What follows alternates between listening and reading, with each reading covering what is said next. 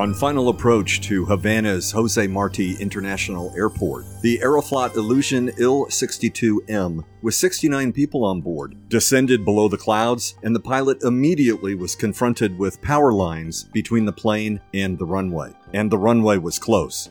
The pilot attempted to pull the nose up to avoid the power lines, but the emergency maneuver was not enough.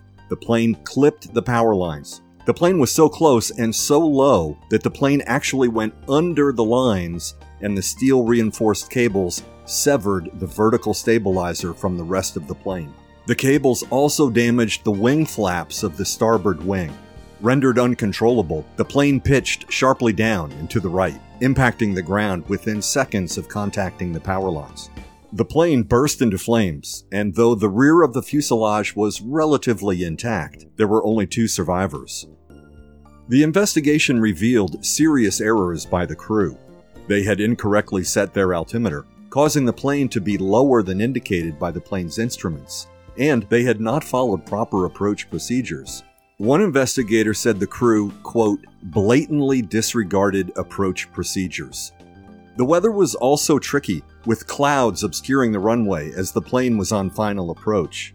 This wouldn't have been a problem for a crew properly using their instruments, but this crew was also faulted by investigators for being on a visual approach, not an IFR approach. Have you been counting the errors? An improper approach, an incorrect altimeter setting, and a visual instead of an IFR approach. Any one of these errors could have crashed the plane. Combined, the flight was seemingly destined to fail.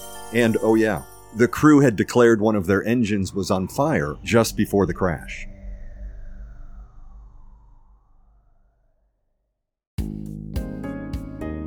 This is Radar Contact Lost, the podcast. I'm your host, Dave Gorham.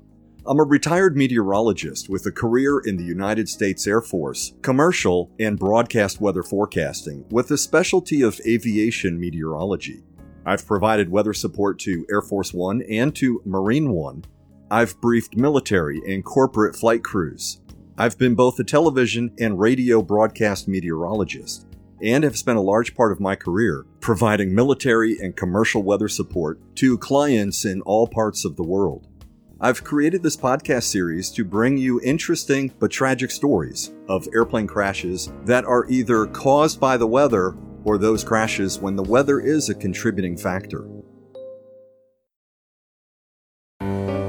Today's episode, when a Russian airliner flew into Cuban power lines, is the tragic tale of a commercial jetliner that clipped power lines and then crashed while attempting to land in Havana just a minute from the end of a 12-hour transatlantic flight. All 10 crew members and 57 of the 59 passengers perished. The date was May 27, 1977. What exactly happened on this day some 46 years ago? An airliner from one of the world's largest airlines clipping power lines?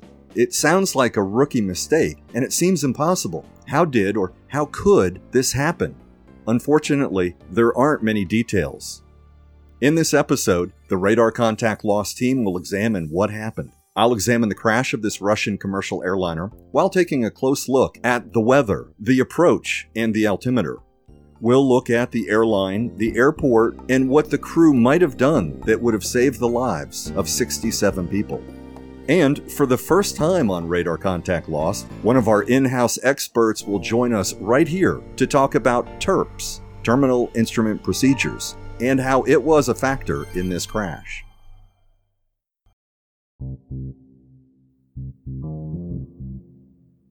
Aeroflot Flight 331 departed from Sheremetyevo International Airport outside Moscow, Russia, late Thursday night, May 26th, in 1977.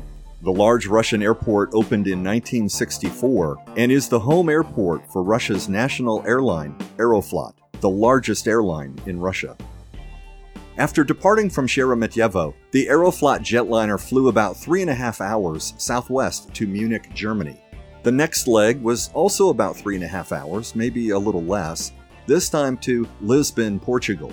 The third and final leg was a 12-hour overnight transatlantic flight to Havana, Cuba. Due to the length of this flight, a new crew took charge of Flight 331 in Lisbon, and they departed at 2:30 in the morning, local time. The 12-hour flight was uneventful. If the crew deviated from prescribed procedures in the cockpit prior to the Havana approach, it was not mentioned in the investigation's final report. However, the crew did make 3 critical mistakes as they began the approach to Havana. Why exactly these mistakes occurred is unknown. The plane was cleared by air traffic control to descend from 35,000 feet, then to 15,000 feet. In meters, that's from almost 10,700 meters down to just over 4,500 meters. Then they were cleared down to 3,000 feet, or about 910 meters, and this is when the problems began.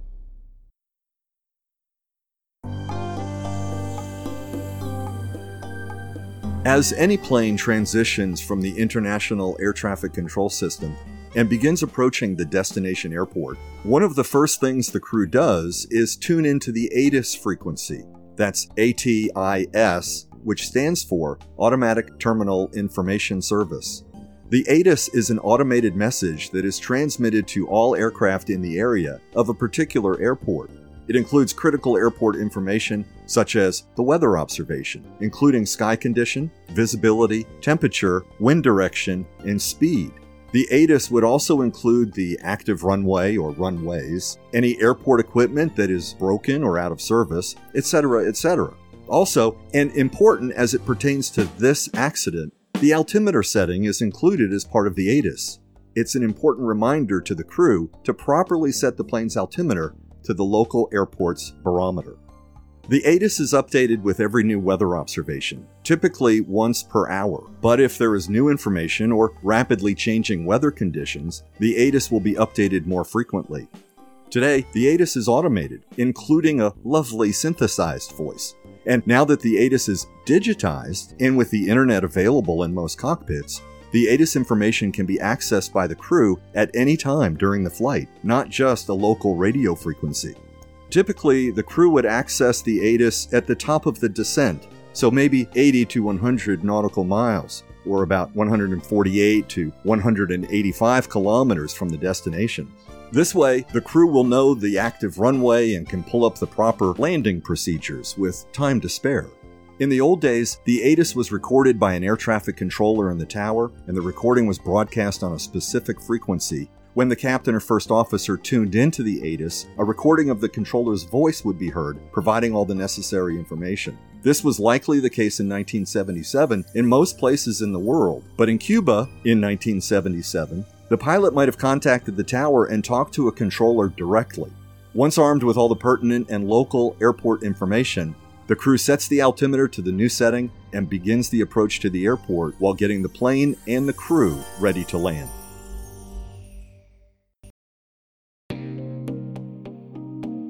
Since I was just talking about the altimeter setting, this is probably a good time to explain what that is. And I think a good place to start is with the altimeter itself, the altitude meter, if you will. The altimeter is an instrument in the cockpit that is sensitive to atmospheric pressure and indicates to the flight crew the distance in feet of the airplane above the ground. Sounds straightforward, but like a watch that needs to be adjusted when changing time zones, an altimeter needs to be adjusted when changing pressure zones. Consider the different pressure zones that a transcontinental airplane flies through. Even flying from one side of the city to another, there can be a substantial difference in atmospheric pressure. If the altimeter is not adjusted to compensate, the plane can be either higher or lower than the pilot expects, or worse, than the instrument indicates. Most pilots will learn these mnemonics early in their flight training. From high to low, look out below. From low to high, high in the sky. Meaning, if the pilot is flying from high pressure to low pressure, the altimeter will read higher than expected. In other words, the pilot can fly into the ground while thinking the airplane should be above the ground. This is why it's critical to properly set the plane's altimeter to each airport's reported altimeter setting. The altimeter setting is derived from a barometer at the airport, and there are several different types of barometers.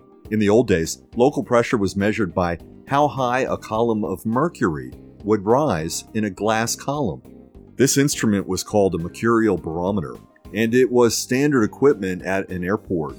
The higher the pressure, the more the weight of the atmosphere would press down on mercury in a chamber, which would then force the mercury higher in the glass column. The mercurial barometer has been around since it was invented by an Italian physicist in 1643.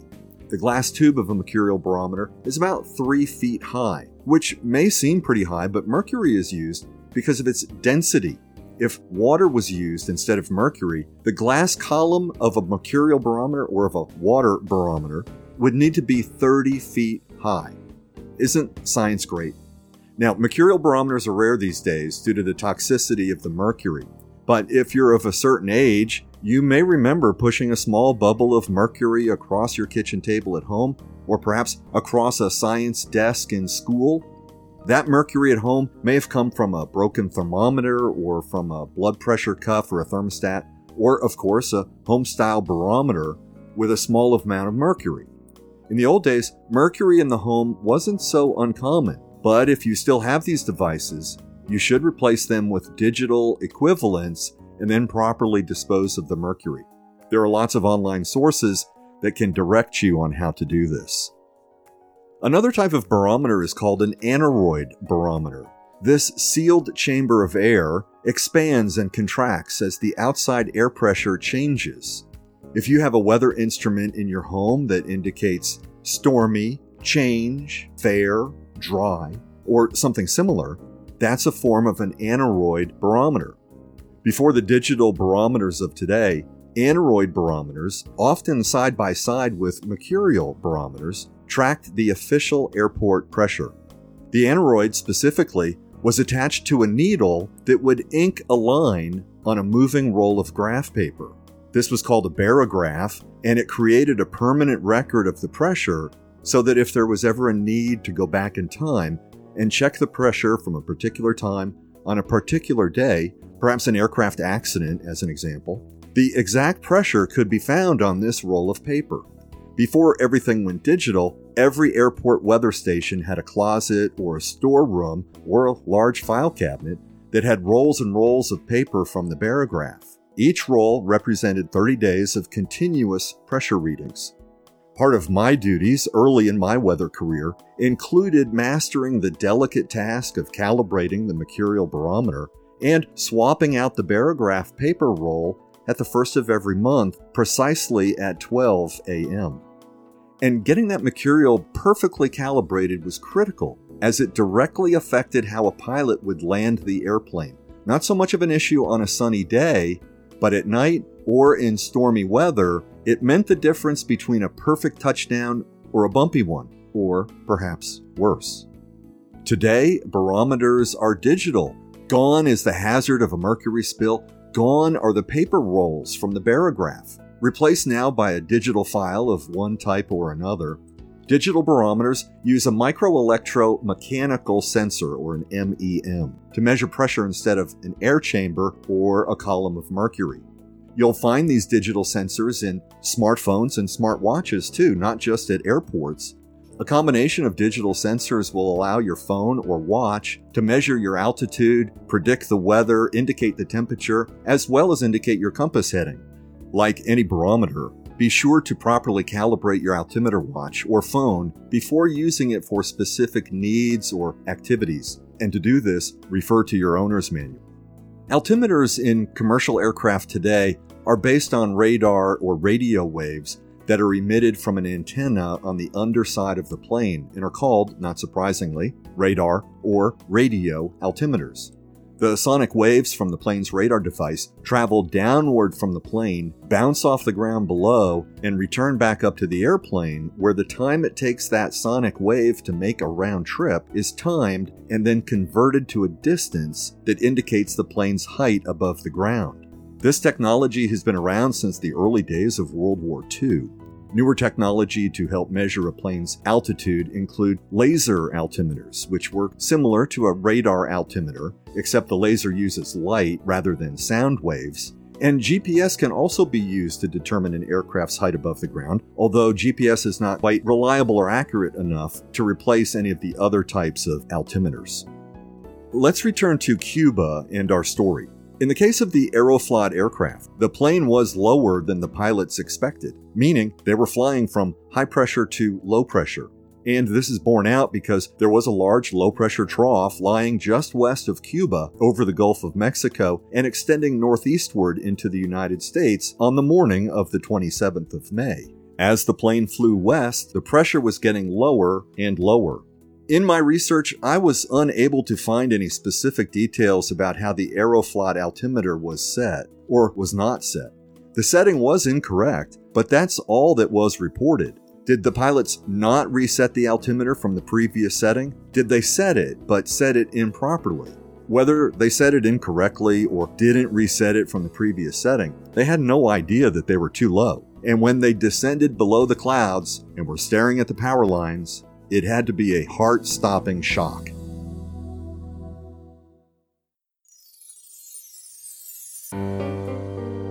Airplanes are not supposed to hit things at or near an airport. To prevent these occurrences, the FAA, the Federal Aviation Administration, has TERPS. That's TERPS, which stands for Terminal Instrument Procedures.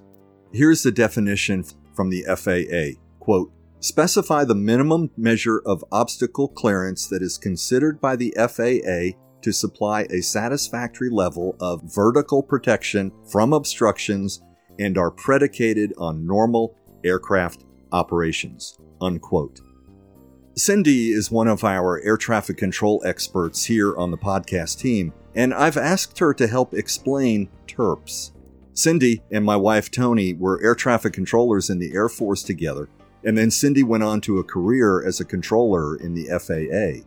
Cindy was a terpster, as they were called, or as they still are called, and because of this, I've asked her to provide us with a TERPS overview related to this accident in 1977. Cindy? Thank you, Dave. With my background in terminal instrument procedures, also known as TERPS, the lack of available data for this crash was so perplexing to me. Therefore, I can only provide assumptions based on what I know about TERPS. Who even knows what TERPS standards were applied at Havana Airport back in the 1970s? I can share, while operating in the United States, a pilot cleared for an instrument procedure may decide to proceed visually, at which time he then would assume total responsibility for separation of his aircraft from man-made obstacles and terrain.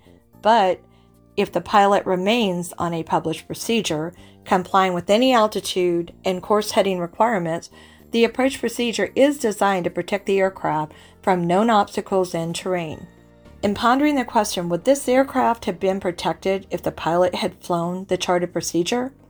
In comparing application with United States TERPS, if the power lines were 3/4 of a mile from the threshold and less than 100 feet above the landing threshold elevation, and the pilot was ascending on a 3-degree glide path, it would have been protected. Yet in this accident, one report stated the aircraft was operating at a speed of 280 kilometers per hour at a height of only 23 to 35 meters, which would have placed him approximately 75 feet above the ground when he struck the power lines. That was just way too low, and sadly, it seems he did not realize it until it was too late to recover. In fact, reports indicate that the aircraft was in fact at the wrong altitude. Could it be because back in the 70s, the Russian pilot would have had to convert his altimeter standard, known as QFE, to QNH, in which case, at Havana Airport, that would have been a difference of 210 feet. Thanks, Cindy. Interestingly, as Tony listened to her longtime friend talk about TERPS in Cuba, it reminded her that when in her current position as a master mission advisor at Universal Weather and Aviation in Houston, she and her colleagues typically provide pressure conversion tables to their clients flying into Russia. As Cindy mentioned, the differences between QFE, which is described as the pressure at a nearby airport or field elevation, and QNH, which is sea level pressure or nautical height, this is a critical consideration for a crew accustomed to using one system QNH as an example, over the other, QFE.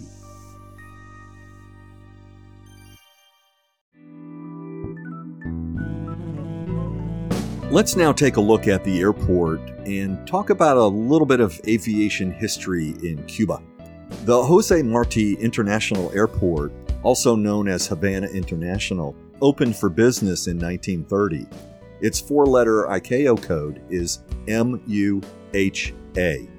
The early days for the airport and for Cuban aviation in general were good times. That is, before the revolution of 1933.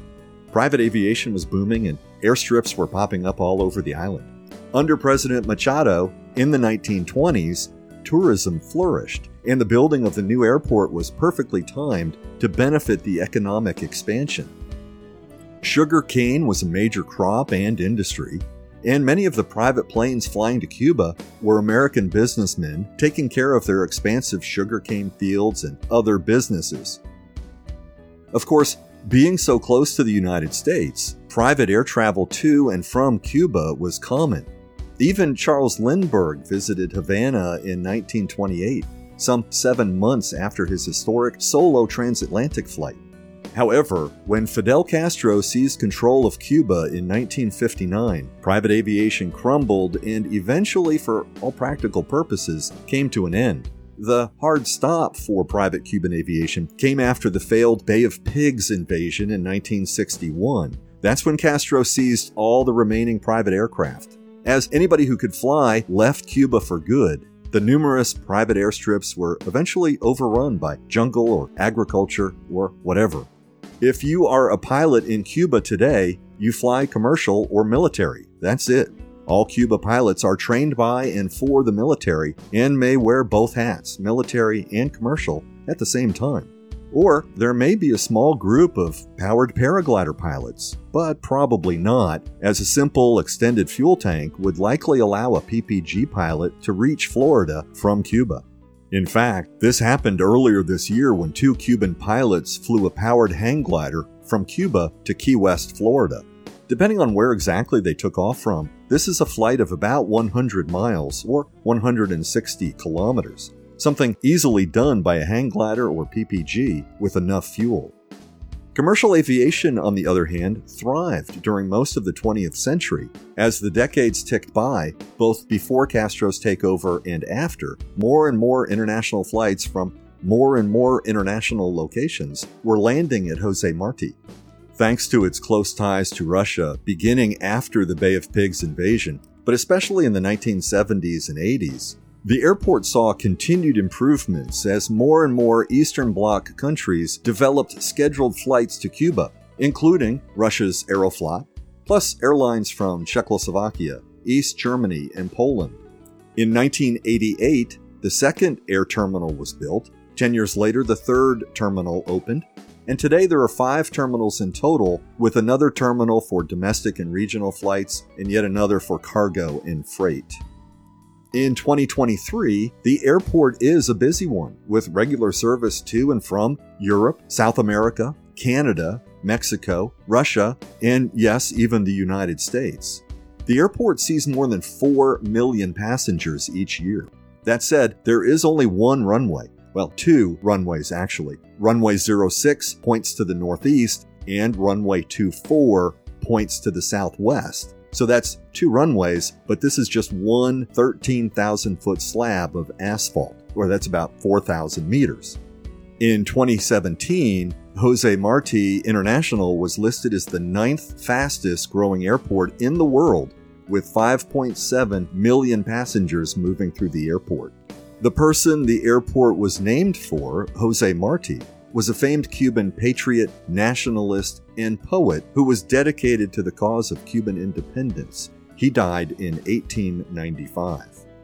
What about the terrain around the airport? We've already talked about TERPs and how the hazards or obstacles around the airport are charted and monitored, but what about the terrain around the Havana International Airport? Are there mountains or other hazards that need to be considered? Well, apparently power lines need to be considered, and they have been. I checked Google Earth and saw no evidence of power lines at either end of the runway. The Aeroflot crash happened about 3/4 of a mile from the runway threshold. No power lines there or any place in the vicinity. Today, low-profile towers would likely be used for power lines around airports. The lower towers would keep the power lines as low as possible. I've not been able to find anything about the towers involved in this crash, other than that the power lines themselves were between 75 and 90 feet above the ground, or about 23 to 28 meters. Given that power lines were involved in at least one crash at this airport, and that more than 40 years have gone by, I'm not surprised that there are no longer any power lines near the airport runways. And what about nearby mountains? Could nearby mountains have made an approach to the Havana airport more difficult? Well, there are a couple of large hills nearby, one about 900 feet or about 275 meters higher than the runway. And there are two primary mountain ranges in Cuba, one in southeast Cuba, one in northwest Cuba. Neither are an issue for the airport. To confirm this, I looked into the history of the airport to check for any crashes that may have been involved with the mountains, and there are none. Only one crash is attributed to the mountains of Cuba. This occurred in the mountains of the far southern coast of the island in 1934.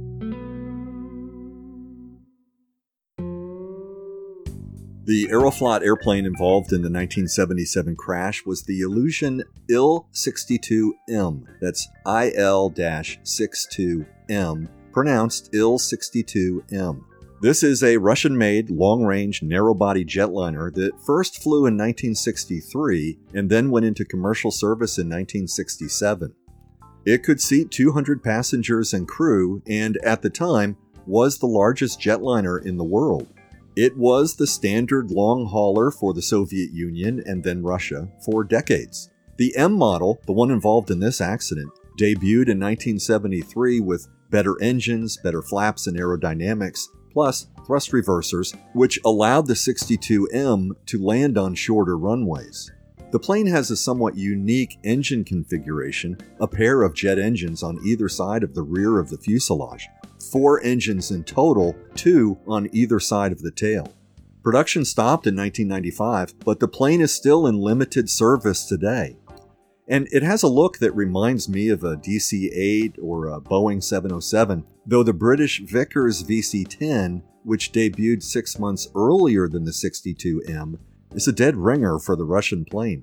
Even though the Ilyushin is larger, there were allegations by the British of industrial espionage. This was at the height of the Cold War, so why not? It sounds about right. But from a technical standpoint, the two aircraft are pretty different, and no evidence ever surfaced regarding the alleged espionage. This particular airplane came to Aeroflot as a new airplane 2 years before this crash in 1975. In that time, it had amassed more than 5,500 flight hours, which is on the higher side of average. Judging by today's standard of retiring a commercial airframe at about 55,000 flight hours over the course of 20 to 30 years, Aeroflot was definitely working this airplane. In addition to being a mainstay for the airline, the 62M was also used to transport Russian presidents up until the Brezhnev era and transported other Russian leaders into the Putin era. President Putin, by the way, now flies an Ilyushin Il-96.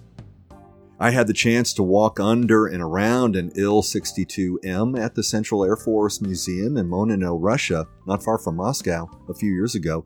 Like the museum as a whole, getting to see this airplane was an enjoyable experience. On the heels of talking about the airplane, we should talk about the airline, Aeroflot, and then that should segue nicely, or appropriately, into the crash itself. I'm just going to come out and say it. Aeroflot was not a very safe airline, especially during the Soviet era. Between 1946 and 1989, Aeroflot aircraft were involved in 721 incidents. That's an average of almost 17 incidents per year. In its 100-year history, there have been 8,231 fatalities as of the most recent records on Aeroflot aircraft. Again, most of those occurred during the Soviet era, but that was 5 times higher than other airlines of the period. However, to fully put that number into perspective, it should be said that Aeroflot was a busy airline. In 1980, they had a record 120 million passengers, as noted by the Guinness Book of World Records. In 2013, a report indicated that 5 of the 10 airlines involved in aviation fatalities were Soviet. Having said all that, Aeroflot, during the past few decades, has turned around their safety record. Between 1992 and 2020, the airline has had 14 incidents. That's an average of just 2 per year. 5 of those 14 incidents included fatalities. We've talked about a lot of things so far, but I want to address the weather situation before we talk about the crash, because the weather situation is weird. And by that I mean, the weather really wasn't bad, yet it factored significantly into this crash. Before we get into the weather, however, I want to explain a couple of things: IFR and VFR, instrument flight rules and visual flight rules. And I want to be clear on this because the crew was faulted for flying visually when they should have been adhering to their IFR flight plan. In a nutshell, flying VFR is much less complicated, much less restrictive than flying IFR. When flying VFR, the pilot is flying by using outside references to steer and locate the aircraft. The pilot may or may not use the instruments inside the aircraft, but when flying VFR, flying by instruments is not required. In fact, certain instruments that are required to fly IFR may not even be present in all aircraft.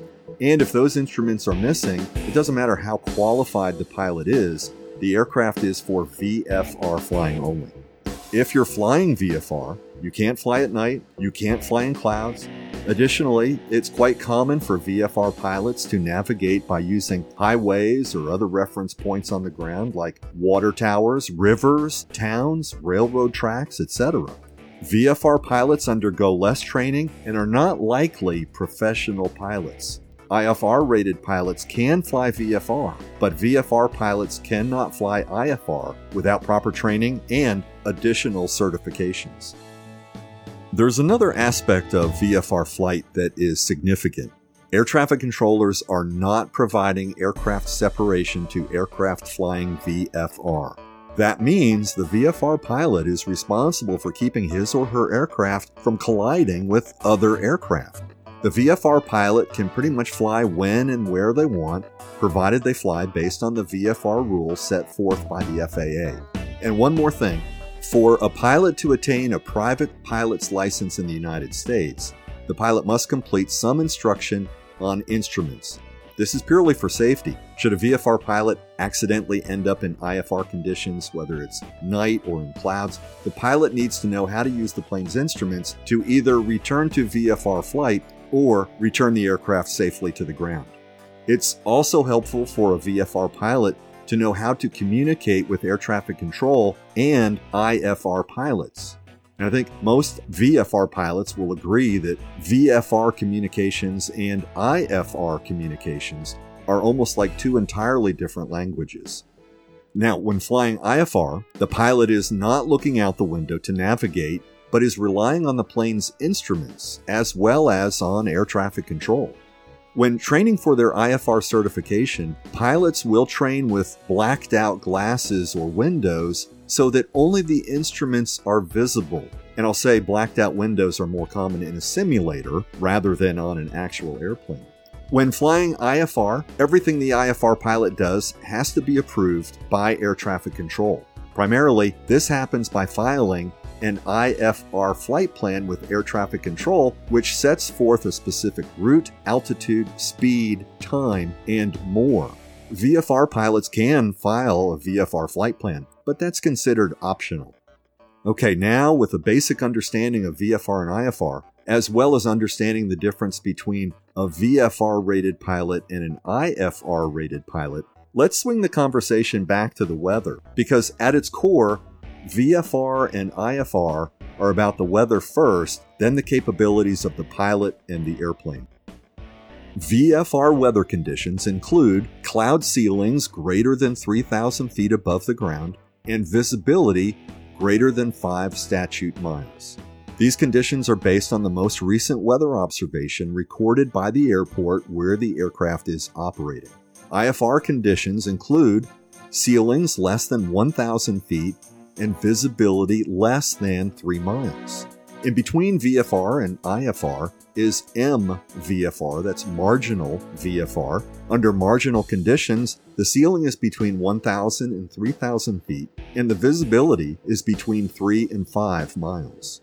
And there's one more condition, LIFR, for low IFR conditions. This is for when the ceiling is less than 500 feet and the visibility is less than 1 mile. These regulations, by the way, are dictated by the FAA in the United States, so the measurements are in feet and miles. These conditions can be converted over to metric. There are 1,600 meters in a mile and about 300 meters in 1,000 feet. I'll also add that these are airport conditions. Cloud heights are reported AGL, that's above ground level, and visibility is reported as horizontal visibility rather than vertical visibility or some sort of acute angle up into the sky. That means that these are not the conditions being experienced by the pilot. It's assumed that if a pilot is flying in cloud, the visibility is 0 and there's no reference to a cloud ceiling. In other words, if the pilot is flying in clouds, the pilot is referencing only the aircraft's instruments. This is all straightforward and clear as mud, right? And because it is straightforward and clear as mud, that is, I will bring this story back to Cuba and Aeroflot Flight 331.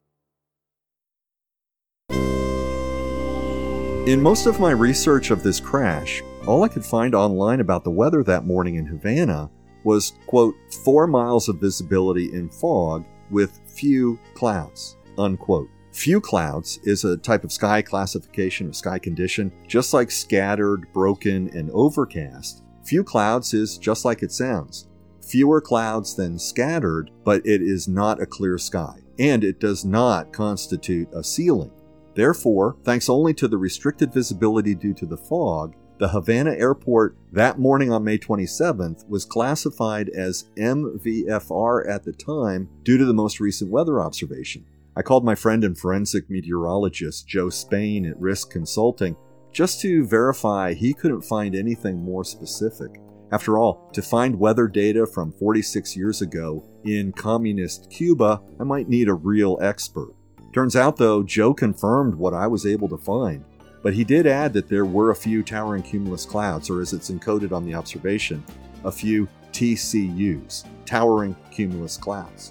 In short, the conditions weren't unusual for the early morning hours for an airport experiencing tropical conditions near the ocean in early summer. But this is where it gets interesting, or as I said at the beginning, weird. The aircraft is a commercial jetliner. The crew, professional pilots. All indicators are in place that the plane should be flying IFR, but they weren't. They were flying visual. Commercial aircraft file an IFR flight plan and fly the plane under instrument flight rules. Even Russian aircraft flying under the banner of a Russian airline with a Russian crew flying into a communist airport in 1977. Air traffic control is standardized across the globe so that there is no confusion in either interpreting the regulations or communicating between aircraft and air traffic control. So an IFR flight, flying visual, is weird, or at least unusual. There was another weather item reported as part of the investigation report, quote, a fog bank at 130 feet. This is peculiar. It's not a peculiar weather phenomena, but rather a peculiar way to report it, which leads me to think that a non-aviation professional is the source for this information, perhaps a journalist. But fog is a ground-based phenomenon. Fog at 130 feet is simply a cloud, in this case, stratus. Typically, as temperatures close to the ground cool to the dew point temperature overnight, fog will form. Then, in the morning, the temperatures begin to warm and the fog dissipates. But as the humid air reaches cooler temperatures above the ground, the humidity condenses again and a cloud will form. This is how what was a surface-based fog bank becomes a cloud layer at, in this case, 130 feet. How expansive this cloud was near the airport was not reported. But remember, the airport was not reporting a ceiling, which indicates that more than half the sky was not covered by clouds. Yet this one cloud stood between the airplane and the runway. Noted in the post-crash investigation, it said that the crew was flying, quote, a visual approach in dense fog, unquote. There was no additional information or follow-up to this, and for me, it only adds a few more questions that I can only speculate about. Let's summarize all the things that led to the crash and point out the peculiarities along the way. First, the altimeter setting. It's been noted that the crew had selected the wrong altimeter setting. This caused the crew to be higher than they thought they were. The pilot descended out of the clouds so he could see the runway, but instead clipped the power lines and crashed. With an altimeter displaying the correct altitude, the pilot would not have descended, would not have clipped the power lines, and would not have crashed. How or why the altimeter was set incorrectly, we don't know. Going back to what Cindy said, had they confused the QFE setting to the QNH setting, again, field elevation versus nautical height, then again, if the plane was on a precision ILS approach, the altimeter almost becomes redundant, and an incorrect setting can maybe go unnoticed because the instrument landing system is landing or guiding the plane down to the runway. Now, I don't mean that the altimeter can be ignored. It still needs to be set correctly for intercept altitudes and the altitudes needed if there is a missed approach. And on top of that, an ILS glide slope isn't designed to land the airplane at the runway threshold. So an accurate altimeter is needed for the final 200 feet or so down to the pavement of the runway. But this just gives more evidence that the plane was not likely on a precision approach. And here's something interesting regarding the altitude of the airplane. I was able to look at the approach plate for Havana International. Approach plates are the printed or digital approach procedures that pilots use to fly instrument approaches to an airport. In very rough numbers, I made a few equally rough calculations. And remember, I'm a weatherman looking at pilot stuff, but the approach plates indicated that at about 3/4 of a mile from the runway, the plane should be at about 300 to 350 feet. Now, that's not 50 feet of variation on the approach procedure. That's me making an estimation of an altitude that's not clearly marked. The plane struck the power lines at just below 100 feet. That we know. We also know, because I just looked it up, that the elevation of the Havana airport is 210 feet. That's a very rough difference of 200 feet between where the plane should have been and the runway. Or, as Cindy mentioned, the difference between QFE and QNH, field elevation versus nautical height or sea level. This makes a very strong case for the pilot not selecting the proper altimeter standard rather than forgetting to set the altimeter based on the ATIS report or getting sloppy and incorrectly setting the altimeter due to the rushed procedures in the cockpit due to the engine fire. And that brings us to the engine fire. There's been very little information that I could find about the fire. Of everything I read, it's only been stated, quote, the crew declared an engine fire and was attempting an emergency landing, unquote. That's it. There is nothing mentioned about when the crew reported the fire. Was it before they made the turn for final? Was it an uncontained fire? Was the fire under control? We do not know. Now, if a crew reports a fire and declares an emergency, air traffic control clears the area of other traffic and gives priority to the emergency so the aircraft can reach the ground as quickly and as safely as possible. Captain Michelle says the crew's responsibility and priority is to, quote, aviate, navigate, communicate, unquote. A fire dictates that the crew get the airplane on the ground as safely as possible, and this may mean that they break from published and regulated procedures to make that happen. Then there's the weather and the weather data. Though the visibility was restricted to 4 miles, there was no ceiling. These conditions should not have been difficult for a commercial pilot to land in. And the lack of weather data at and around the time of the crash is peculiar. Today, when there is an aircraft incident, there is what's called a data save. Everything from the weather station is marked to save for the eventual post-crash investigation. The sky condition, the visibility, the wind, the temperature, the altimeter setting, the weather satellite and the radar imagery is also saved. All of it saved by regulation. Now, was this not the case in Cuba, or was something else going on? Even Joe from Risk Consulting wondered aloud to me, were the weather observations buried? And what about the comment in the post-crash investigation about flying a visual approach in dense fog? And let's forget for just a moment that dense fog was actually a cloud layer of stratus, but to me and the rest of the podcast team, this makes no sense. Not that a plane or pilots don't do this, they do fly visual approaches, but why? Why were they flying a visual approach? Why did they depart from the IFR flight plan that they'd been flying for 12 hours?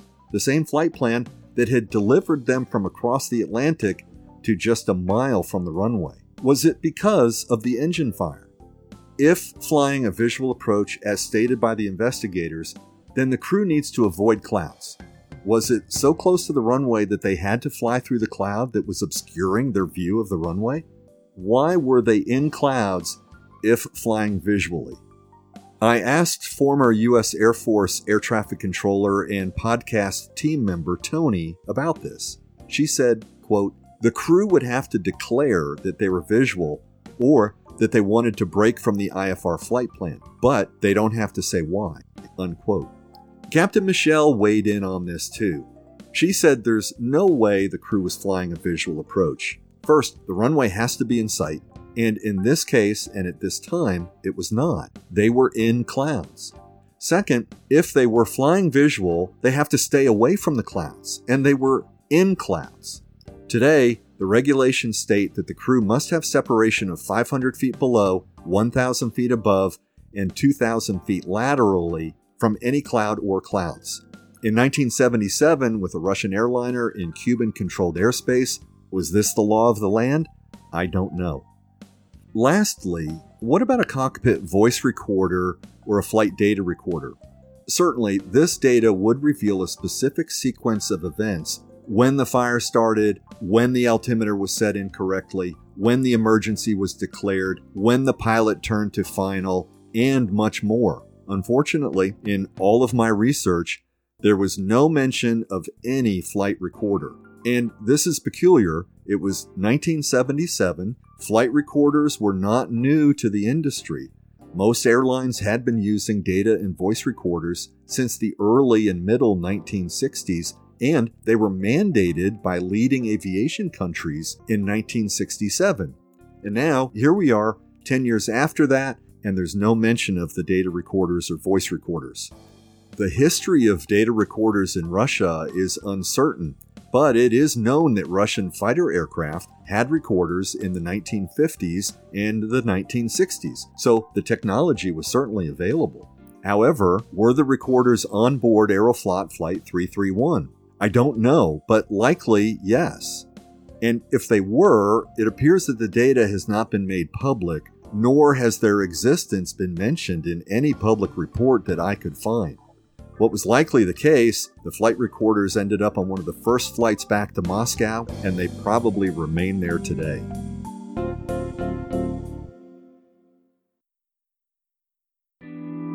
As you can see, all sorts of things are going on here. And as is often the case, a crash is rarely caused by just one mistake. It's usually more than one, and it's usually a series of seemingly minor mistakes that build up to an accident.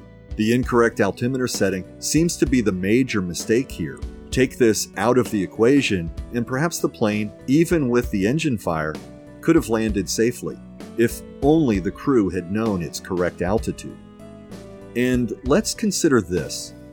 Once the turn to final happened early, the crew turned at 5 miles instead of at 8 miles, everything else accelerated quickly. Not the speed of the airplane, but the time before reaching the runway. The checklist, the descent, the communications between the crew members themselves as well as with the air traffic controllers. With fewer seconds and fewer miles before reaching the runway, Did the crew lack the discipline to, as Captain Michel said, aviate, navigate, and communicate quickly? In rushing the plane to the ground, did they take shortcuts? And what about air traffic control? Nothing in my research indicated the role that air traffic control played in this accident. Was air traffic control too slow to respond to the stricken aircraft?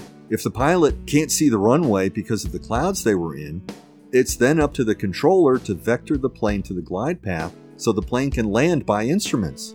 But if they were flying visually, as was stated, it's up to the pilot, not ATC, to position the aircraft. And what about the obstacles surrounding this airport? Cindy's summary of TERPs was very helpful, so we have to ask, should those power lines have been so close to the runway? Those power lines were just below 100 feet tall and about 3/4 of a mile from the runway. They're not there today, so that says something. However, all the mistakes had already been made by the time the plane's tail was severed by the power lines. And to put that 100 feet into perspective, the wingspan of the IL-62M is 140 feet, or about 43 meters. So one wing was just a little bit less length than the height of the power lines. That plane was close to the ground when it hit those cables. In the end, there are a lot of unanswered questions for somebody researching this crash in 2023. The incorrect altimeter setting, the engine fire, the break from standard approach procedures, the break from IFR approach to a visual approach, the communication and response from air traffic control, the placement of the power lines near the runway, the MVFR weather conditions, and the cloud that somehow enveloped the Ilyushin aircraft. Even the equipment at the airport is a mystery. Was all the ILS equipment installed and functioning properly? And what about that early turn to final? Standard approach says 8 to 9 miles is when the turn should occur. This crew turned at 5 miles. There's one more thing to consider. This is not about the weather or the altimeter setting or the type of approach. It's about a communist airline landing at a communist airport in the 1970s. So I wonder, what information has been hidden, and what about the accuracy of the information released? I don't mean to suggest a big conspiracy. A military crash in the West in the 1970s, or even today, might have missing or less than perfectly accurate information released. This might be simply a matter of Soviet record keeping. Or maybe I will suggest a conspiracy. Was the incorrectly set altimeter a cover-up for a more blatant pilot error or airline mistake? Sometimes pilots are under intense pressure to maintain schedules at all costs. Was it the airline that insisted the plane land in less than ideal conditions? Or did the airplane not have the needed equipment to land an ILS approach? Or did the pilot not have sufficient training? I could go on. Instead, I'll just say that there are a lot of unanswered questions about a crash that had major problems, all of which were placed squarely on the shoulders of the Aeroflot pilot.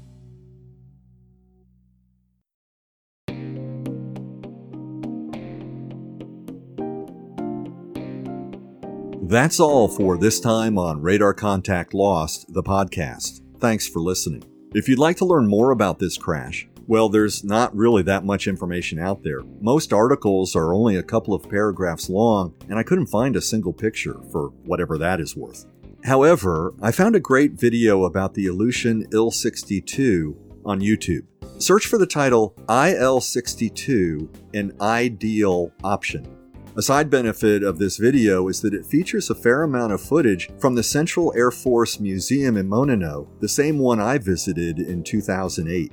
The museum is really great, but the aircraft are out in the open and not protected from the elements. Many of the planes on display are in rough shape. Tires are flat and rotting, missing windows and doors, spider webs, and plenty of bird deposits. The aircraft are literally rotting on the grass. The video is great though, and I really enjoyed the clips of the IL-62 landing on grass, something rather unusual for a large commercial jetliner. I'd like to thank the team here at Radar Contact Lost. The team is a great team because of these talented folks.